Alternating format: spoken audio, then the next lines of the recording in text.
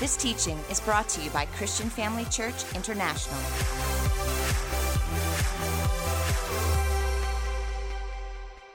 Thank Apostle Theo and Pastor Bev for the opportunity that they afford me to come and share the word with you and just allow the Lord to impart into your hearts and give you direction and maybe confirmation and just bless you and teach you and grow you. That's what the word does. It's living, right? Say the word is living. Praise the Lord. Let's pray. Father, thank you as we come before you tonight and we want to learn, well, we're going to learn, Father, how involved you are in our lives and that you have made a way for us to be able to handle the stresses that we deal with in this life. Father, you give us the capacity to be able to do that, and that's what we're going to be learning tonight, is how do we handle these stresses that come our way, Father. And we thank you that even though you may have warned us that there will be tribulation in our lives, but you've also promised us that you would never leave us nor forsake us. And so, Father, I thank you that this word goes forth, it goes forth in power, and that people's lives are changed, and these principles that are being shared from your word tonight will fall deep in the hearts of every person listening, like seed, because that's what your word is, and it will grow into fruitfulness, even for years to come, in the name of Jesus. Amen. So also to those of you online and in the mommy's room and the family room, welcome to our service. It's good to have you here. And as I said this morning, as I was promoting the new series that we're beginning, which is starting tonight, and it's called You Asked For It. And the whole reason for this series is because more than 40,000 Christians were surveyed and asked, what is it that you want to hear about out of the Word of God? What are the kind of things that you want to hear God, or you want to hear the Bible has to say about certain subjects and maybe areas that you are struggling with in your life? What does God say about that? And so of the more than 40,000 survey results that came back, more than 35% of those Christians said, I'm stressed. How many of you have been stressed before in life? That's what they said, and it's quite astounding to hear how many people of that particular survey. But everybody's hand basically went up tonight. My hand included, my other hand, my legs. If I could put all of them up, I would, but then it would become a little ugly. So, but the point is that this message is actually going to be over very quickly, because sometimes what you need to do is you take a subject like this and you just reverse it. And by doing that, you see the solution. So talking about I'm stressed, if we take the word stressed and we reverse it, you turn that word around, you'll see that it spells the word desserts. So that's all we need to do. We have to just make sure we have desserts every day, and you will be able to handle the stress. So thank you so much for coming tonight. God bless you. Enjoy the desserts. No, that's not really what's going to be happening. Wouldn't it be nice if it were that easy though, eh? Especially with desserts. Anyhow, but why are we stressed? What are some of the key factors that causes stress in our lives? And researchers have found that the three key factors is money, family, and work. Those three things are the three main contributors to stress in our lives. And I'd like to, from a South African point of view, if you don't mind, add a fourth one, and I want to call it environment.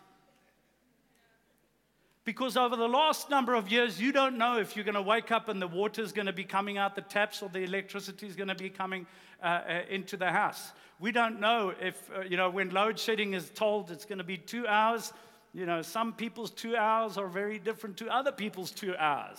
And so those kind of things that happen in our environment, and you can throw in inflation, you can throw moral decline, rhetoric. Pastor Simon will like that. It's my word, Pastor Simon. And that is rhetoric, where they keep threatening to do stuff, like they're going to stop the country from operating and so on. I've deemed that rhetoric. So with all of these things going on, of course, it's understandable why we are under stress. And that, and perhaps you want to hear a message where I come to you and you say, Paul, just teach me how it can all just go away. Just take my stress away, like that song that almost sounds like that. But you need to know up front, and this is something I have to make abundantly clear, is that God never promised that it would go away. He never said that we're never going to have any sort of stress or difficulty in life, but He did promise that you would have the ability to stand up under it. And that's what we're here tonight to hear. That's what we're here tonight to hear, is how to stand up under the stress and the pressure. Another thing that I want to do with this message is let's just define the word stress. What stress really is when there is pressure exerted on an object, and the pressure is more than the object can bear, and the object begins to break under that pressure. That's a good definition of what stress is. Another definition of stress is, we could say it like this, we could say where pressure is greater than the capacity. Say that, where pressure is greater than the capacity. That would be a good way to define what stress is. And so, Johan, I just want to invite Johan up here with his little chair so that I can visually show you what I mean by pressure being greater than the capacity of the chair. So we're going to place the chair over here facing the audience like this. And as you can see, this chair is not really designed, before you sit down, Johan, this chair is not really designed for someone like Johan. This is more for like a grandchild or a child who weighs maybe a maximum of about 25 kilograms. But certainly I'm not going to give Johan's weight away, but I know, because I've spent a number of years in matric, that Johan is more than 25 kilograms. And so the idea is that this chair has a purpose, and Johan is now going to be the pressure that is exerted. So Johan, why don't you please just take a seat for us over there in the chair. So as you can see, the pressure that was exerted, leave the chair here. Thank you so much, Johan. In fact, thank you, Johan. He does his own stunts, ladies and gentlemen. Let's give him a hand. And this is really what our lives look like sometimes, is where the pressure exerted is greater than the capacity of the object, in this case being us. And when that happens, this is the result of that. That's what our lives look like. And I have some bad news for you, but I've also got a lot of good news for you. The bad news is that the pressure is not going to go anywhere. But the good news is that I can give you out of God's word a way to increase your capacity. That's what it boils down to. Jesus said, in this world that you will have pressure. You will have tribulation, is what He said. But take courage, because I am an overcomer. I have overcome the world, and I will help you to overcome in the middle of your stress.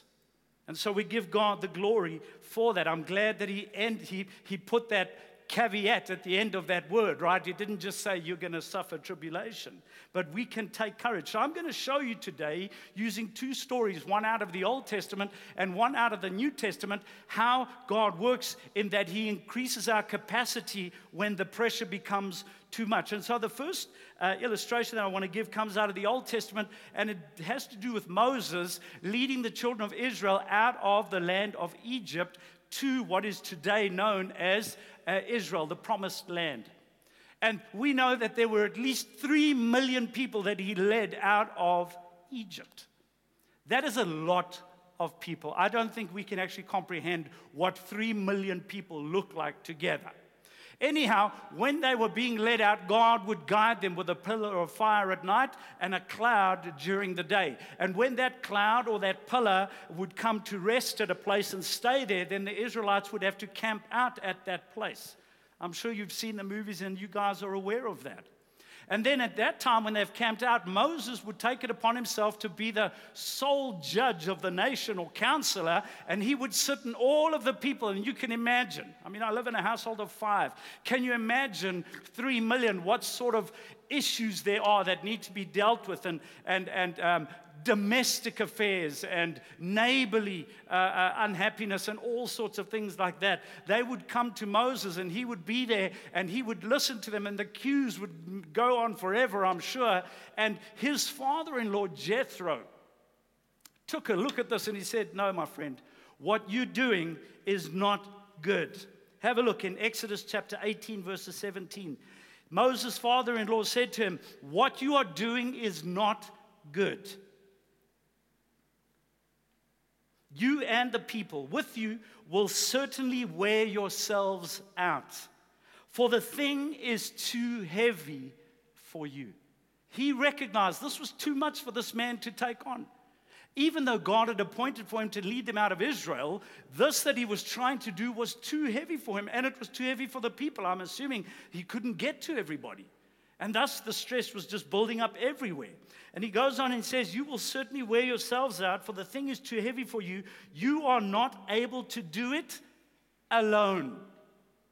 You can't do it alone. Now, Jethro didn't take his stresses away. Notice that in the word. That's not what he did. But he did give him a solution. He gave him a method that he could implement that would increase his capacity to deal with the stress so that they wouldn't wear themselves out, because this is what he was saying to them. And you can read about that after in Exodus, further on in chapter 18. You can read about the solution. I don't want to focus on that, but I want us to look at verse 23. And verse 23 starts by saying, if you do this. And I almost want to say that, no, I do want to say that the most important word in this scripture is the word if. He's saying, if you do this. So the choice is yours, of course. If you don't do this, then the following is not going to apply. But if you choose to do this, look what he says, God's going to get involved. He says, God will direct you. How many of you want God to get involved in your situations and increase your capacity to be able to handle the pressure? And so he says, where was I? I was here. God will direct you. You will be able to endure if you do this. And all this people also will go to their place. How? In peace. So God doesn't promise us a lack of trouble, but he does promise you a lot of peace in the middle of it. And that's what I want to talk to you about, is I want to show you how to get God's peace. So that no matter what comes our way, that peace protects us. Do you know that he says that in his word in Philippians? His peace will protect us. Even though the disciples went through that hectic storm, if they had had peace, they would have made it to the other side. The peace would have just protected them through that storm. So let's look at the second story. I've shown you now out of the Old Testament. Let's go to the New Testament. This is taking place in Matthew chapter 11, verses 28 through to 30. And this is Jesus. And he starts by saying, come to me. He makes an invitation. When you get tired of doing what it is that you are doing, Jesus makes this invitation. And I'm going to give you an invitation through some principles in the Word tonight that you can implement that comes straight from the Prince of Peace himself. But the important thing is that you will have to come to him.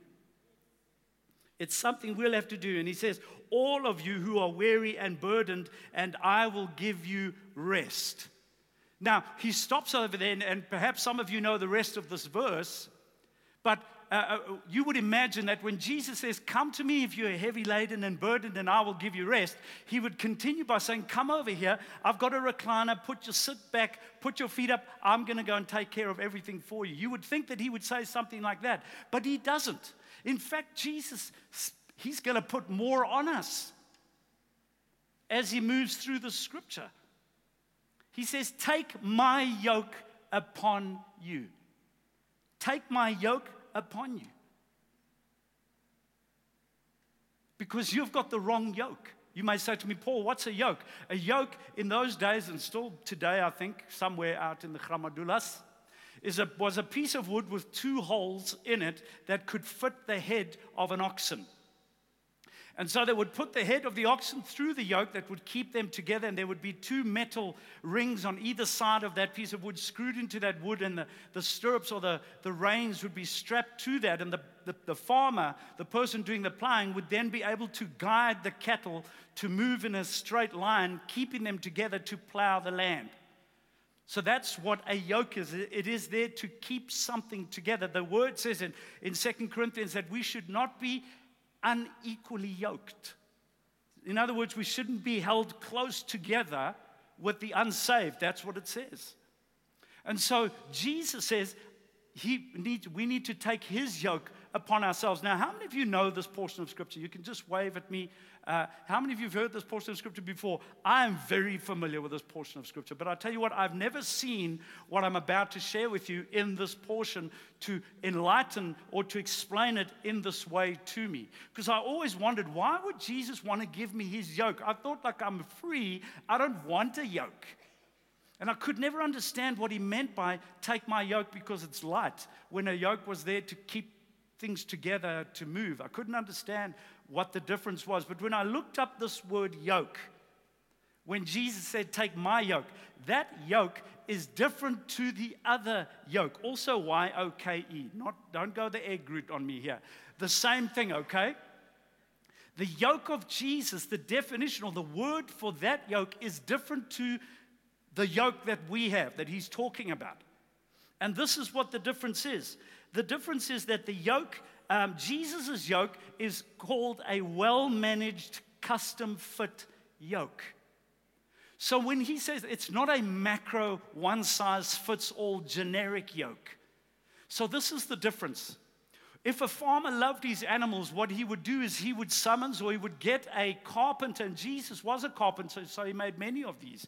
He'd get a carpenter out to come and measure the oxen, to measure the width of their, whatever this area is called that would go through the yoke, to measure the curves of the oxen, and then they would manufacture a yoke that was custom fit for those oxen.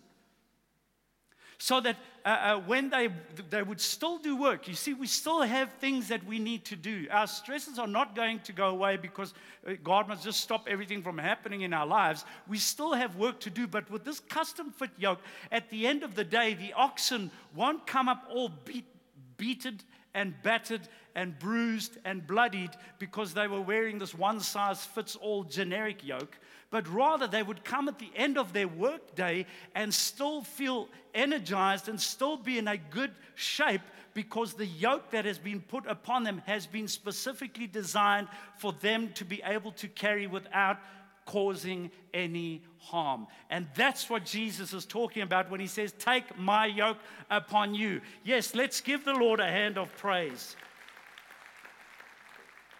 And he says, learn from me. Carrying on with the scripture. And he says, and you will find rest for your souls. Notice he doesn't talk about rest for your bodies. You see, rest is not just sitting down all the time. Rest is a condition of the soul.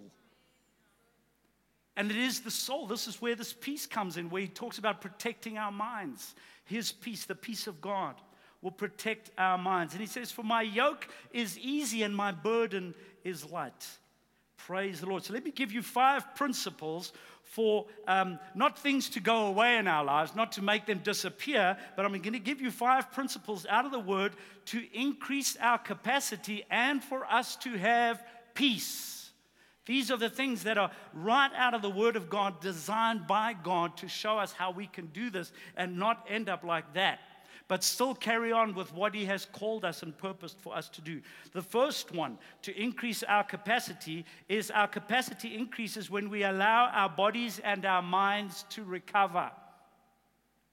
Recovery time, folks, family, is when we slow down enough to sharpen our axe. How many of you are familiar with the story of the guy chopping wood, and he's just chopping all the time, chopping down trees, and eventually someone comes to him and says, hey, listen, bud, you need to step back a little bit. Take some time to sharpen your axe. And he says, no, I can't do that. I don't have time to sharpen my axe. I've got to chop these trees.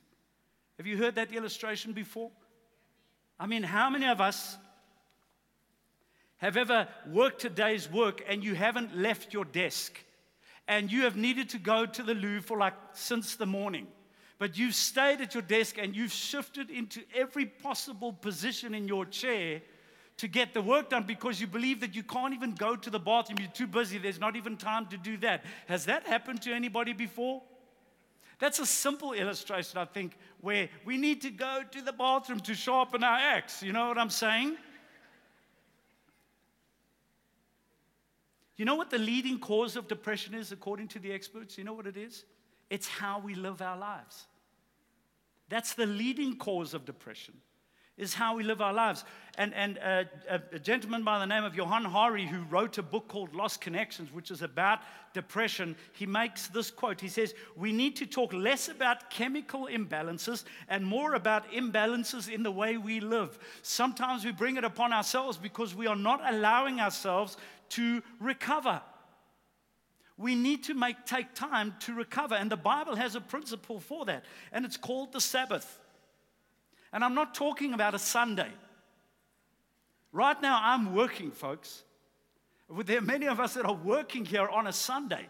So this is not the kind of day of rest that I'm talking about, but I'm talking about the principle of the Sabbath, where you take time out to allow your body and your mind and your soul to recover. Look what it says here in Exodus 20 verses 9. It says, "You have 6 days in which to do your work, but the seventh day is a day of rest dedicated to me," God says. Notice he says a day. He's talking about a day, not specifically a church service, but a day where you allow your body to rest.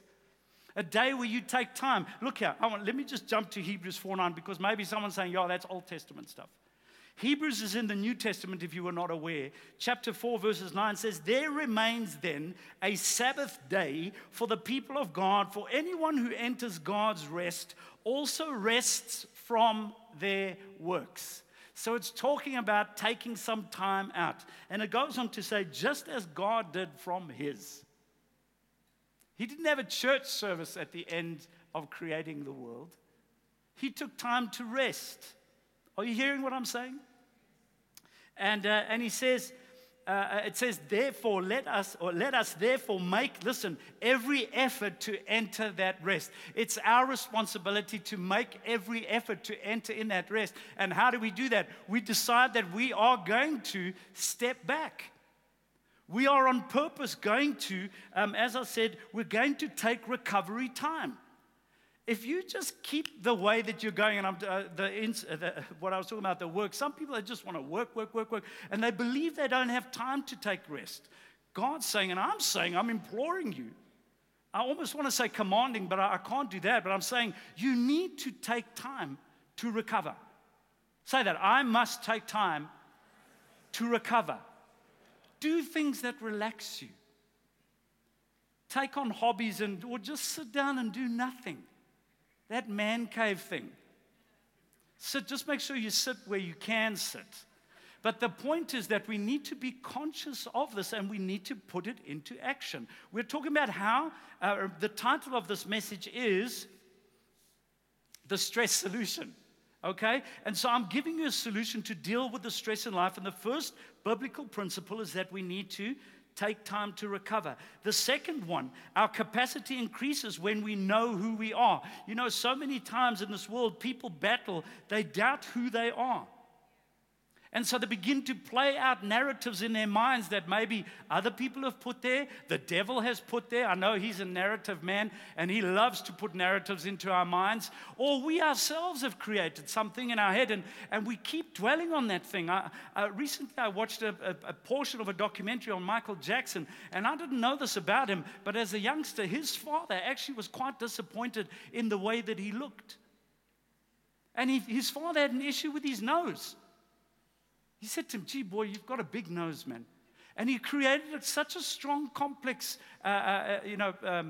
complex, what is it called, Pastor Simon, when you have the self-complex about himself, that was part and parcel of why he went through these hectic transformations. And unfortunately, and very sadly, it ended up this way, his life.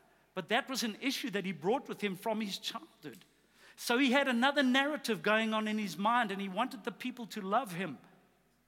And he believed that he needed to change the way that he looked in order for that to happen.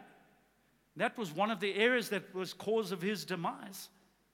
So we've got to be careful and watch out what it is that we're thinking about. But I'm saying to you that we need to know who we are.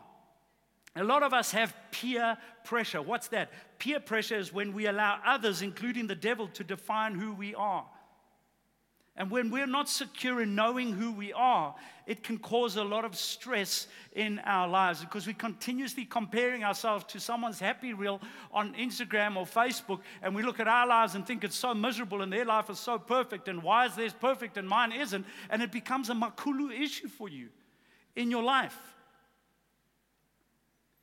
So we have to stop.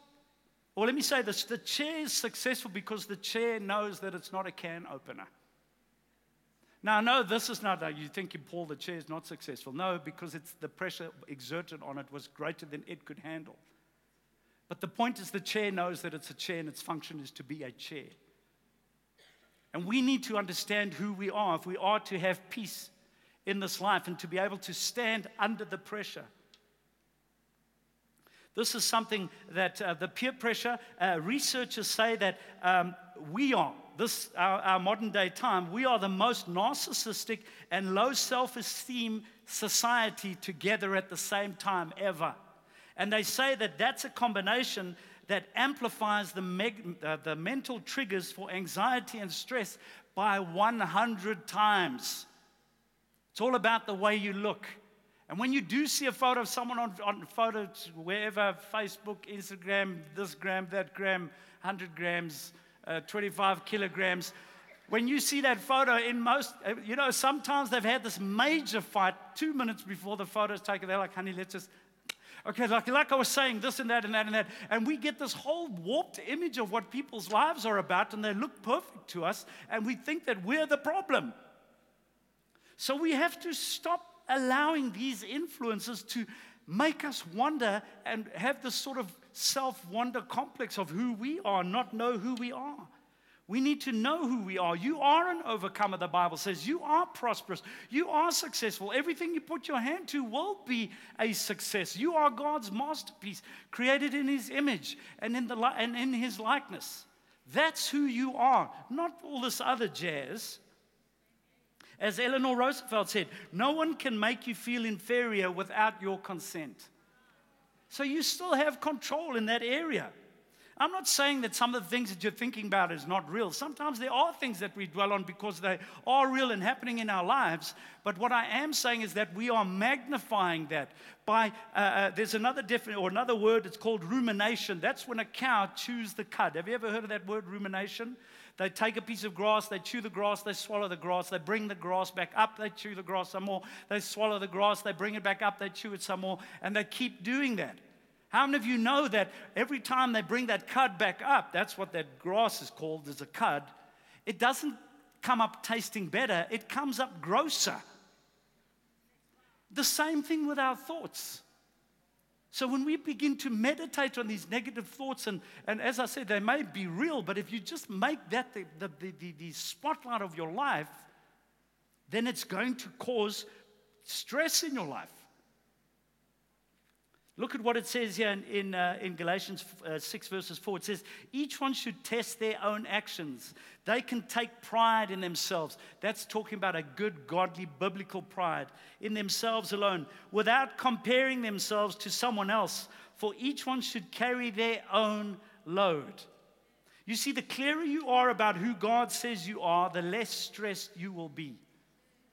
I've got a reminder on my phone. It happens 3 times a day. My family know I've been doing this for years. I have different reminders depending on what season I'm in. But for now, it comes up 3 times a day, and it says this: see yourself as God sees you. That's been something that I've needed to hear. And so sometimes my alarm goes off, and it's far away from me, and the kids are like, Dad, your alarm. And I say, please just go and switch it off and tell me what it says.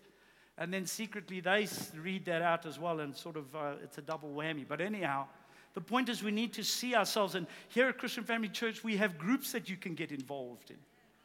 And many groups that you can get involved in. And if you don't know where to get involved, may I suggest a freedom group that you could get involved in at first, where if they could help you gain freedom from the voices of your past that are perhaps holding you back. The third one, to increase our capacity, or our capacity increases when we know what we are created to do. And you won't know what you're created to do until you know who you are.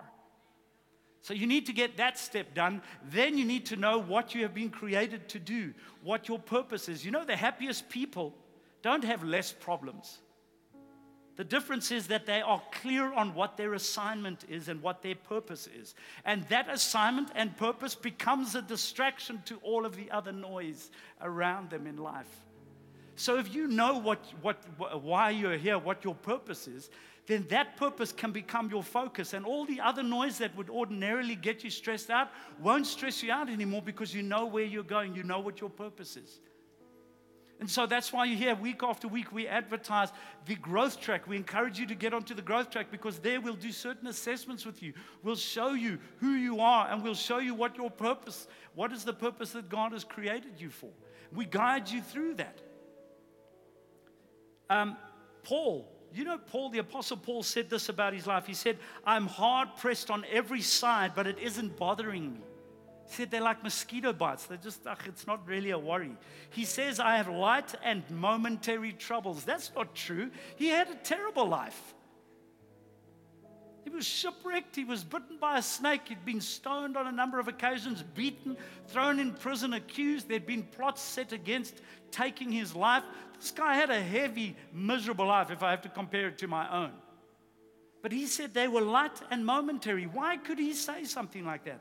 He says because his eyes are fixed on the things that are unseen. He knew what his assignment was. And with his eyes fixed on that assignment, everything else that happened to him, he called them light and momentary. That is another way for us to be able to stand under the pressure and the stress of life. In 2 Peter chapter 1, it says, therefore, my brothers and sisters, make every effort to confirm your calling. You need to make the effort to confirm your calling, the Bible says. And that calling, if you look up that word, it means it's unique to you. Say, I have a unique calling. For if you do these things, listen, if you make every effort to confirm your calling, the Bible goes on to say, for if you do these things, you will never stumble. Can you imagine a guarantee like that? You'll never stumble if you know what your purpose is. Then you know what you're driven to, and everything else around you that ordinarily would get you in a flat spin, they don't matter anymore. We reverse the tables now on the enemy. So I'm encouraging you, make every effort to confirm your calling, and you will receive a rich welcome into the eternal kingdom of our Lord and Savior Jesus Christ. But here's the problem. Your calling has a competitor. And what is that competitor? It's all of the other things that are distracting us in this life.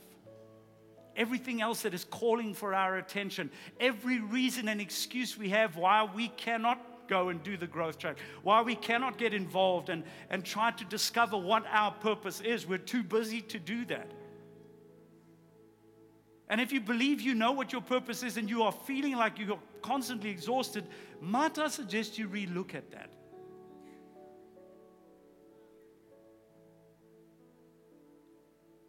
The Bible says, better one handful with tranquility than two handfuls with toil and chasing the wind.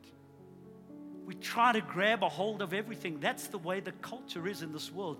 1 rand is good, but 2 rand is better. 1 car is good, but 2 cars is better. 1 child is good, but 2 children are? 1 wife is good, but 2 wives are wrong. Don't go that route.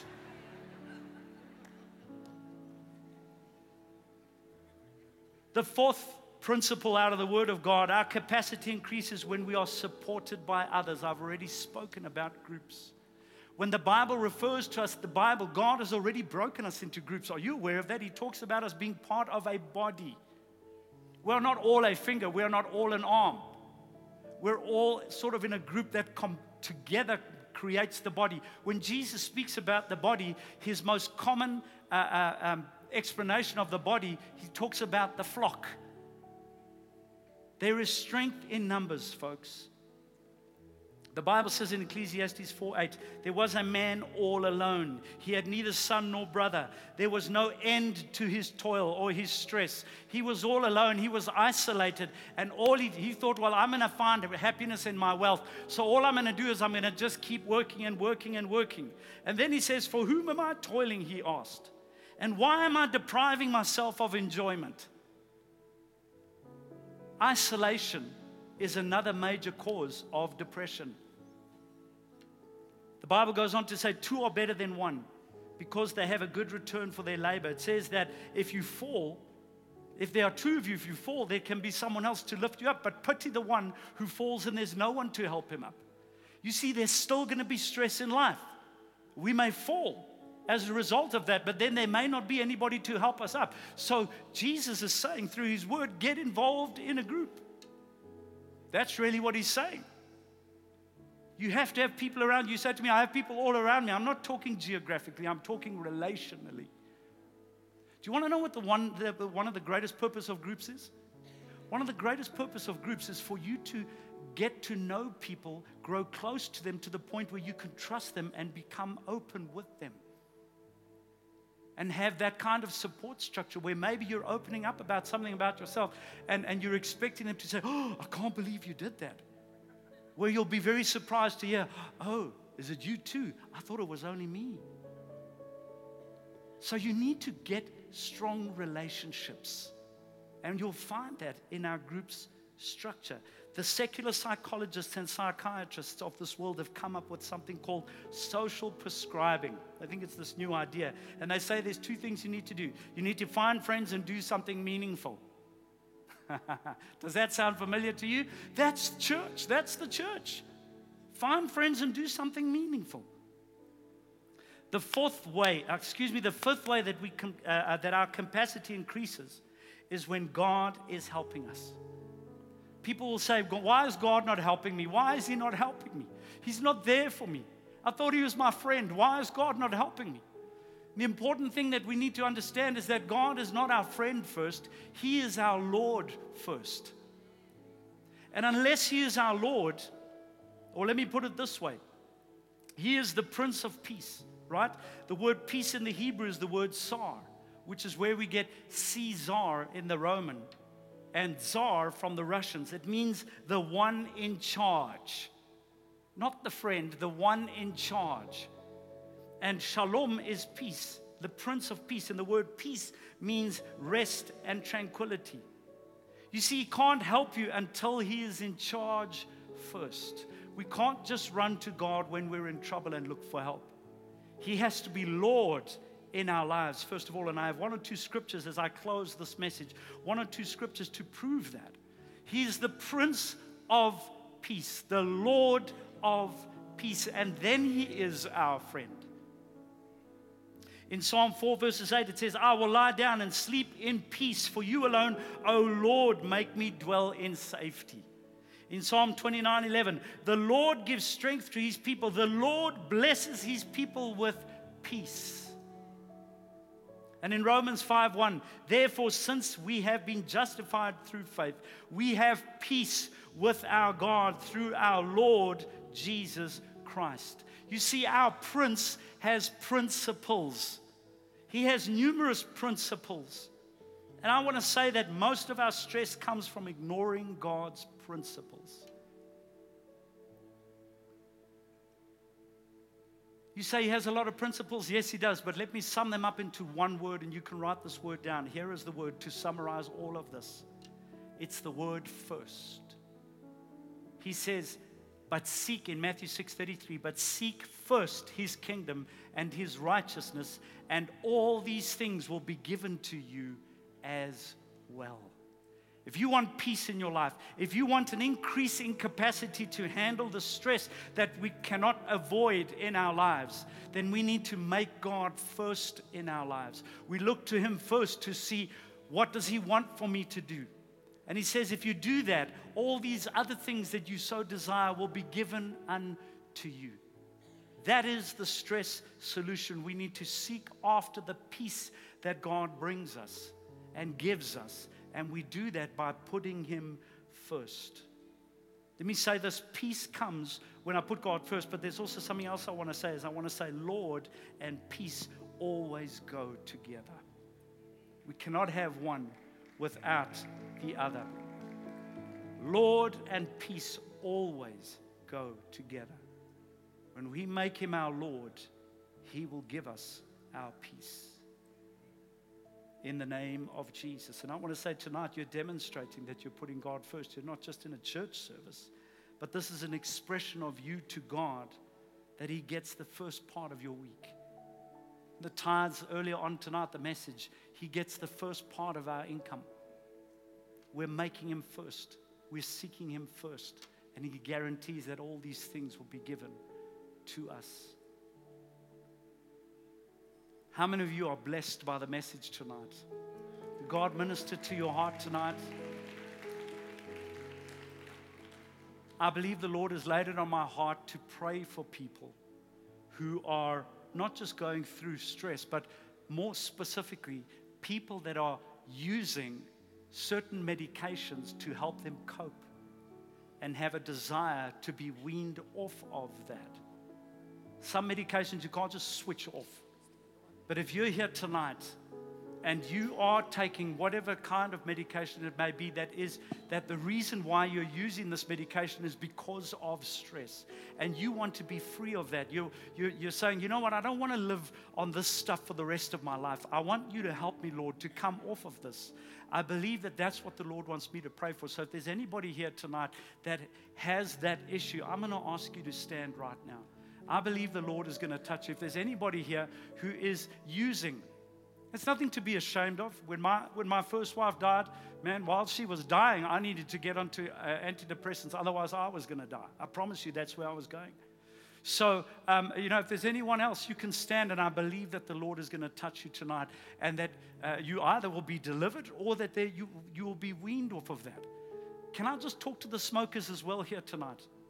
Smoke is something that we do as a result of stress. In fact, as a smoker, when you stress more, you smoke more. Isn't that true? As a former smoker, it's true. I know, because I used to. 1 pack became 2 packs because there was this major problem that I was facing. So if you want to get weaned off of smoking or delivered from smoking, then I want to include you in this prayer. If there's anybody who's saying, yes, I want to kick this habit, man. But I'm finding it very difficult. In fact, it stresses me out when I try to stop. Let me pray with you tonight. I believe the Lord is going to deliver you. Even alcoholism, whatever it is, substance abuse, I don't care what it is, but anything that you're taking to try to relieve the stress in your life, to try to prevent this from happening, you're using medication. I want to pray with you. I believe whoever needs to be touched is standing right now. So I'm going to just pray with you, and I trust God is going to just do a wonderful work in your life right now in the name of Jesus Christ. Father, I lift up every single person that is standing in this auditorium tonight. Father, they want to be set free from medication that they're using as a result of stress in their lives, and they're leaning on that. And Father, I'm talking about weaning, and I believe that was the word that you put in my heart, was to wean them off.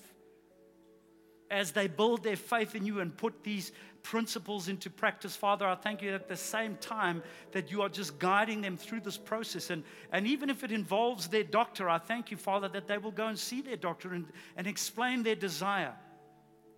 And so tonight, in the name of Jesus, I speak to every single person that is standing, and I declare in the name of Jesus Christ that you are free from whatever it is that you believe you need to lean on in order to make it under the pressures of this life.